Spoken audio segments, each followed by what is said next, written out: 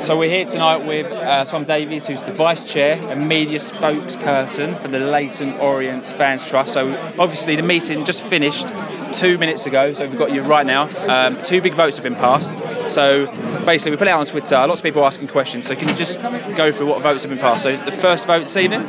Well, I talked about the vote on the administration issue and the potential liquidation issue, which obviously was constructed on the hoof because obviously recent events have been all on the hoof. But basically, I'll read it out. It goes like this.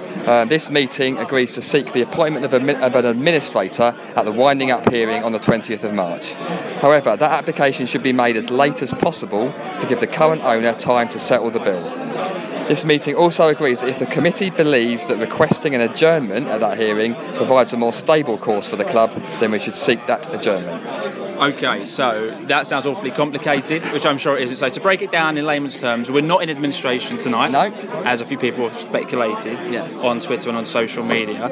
So basically that means that, if I'm right, on the 20th of March, if Mr. Bichetti doesn't go into the High Court and Loft do go into the High Court, it gives us the option to then seek the appointment of an administrator, because if Bichetti hasn't settled the bill, if the bill has not been settled, there's been no contact or whatever, then the club would be liquidated, basically. So it's a kind of a very, very Foul deep... sweep. It's a light frying pan against a very, very deep fire. So it's obviously a very, very difficult decision for people to make, and I think people have all spent the evening digesting it, because obviously this stuff has just suddenly happened.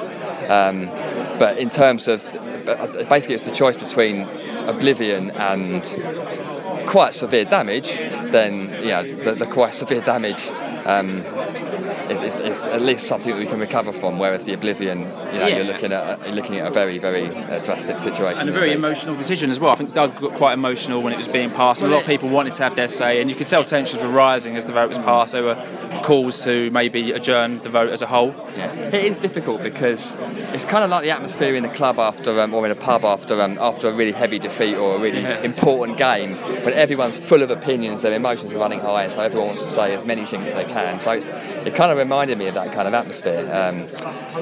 But we had to, I think, in terms of where we are, and time is completely against us here. We had to come out of it with something, I think, in the end, and it's really, really difficult because people could suffer. Hopefully, it won't come to that. Hopefully, we will get some comment from the club. We'll get a plan from the club. I mean, normally when football clubs have winding up orders, you do get some kind of settlement. You normally get a payment. You do get, the clubs take it to the wire and then finally settle it.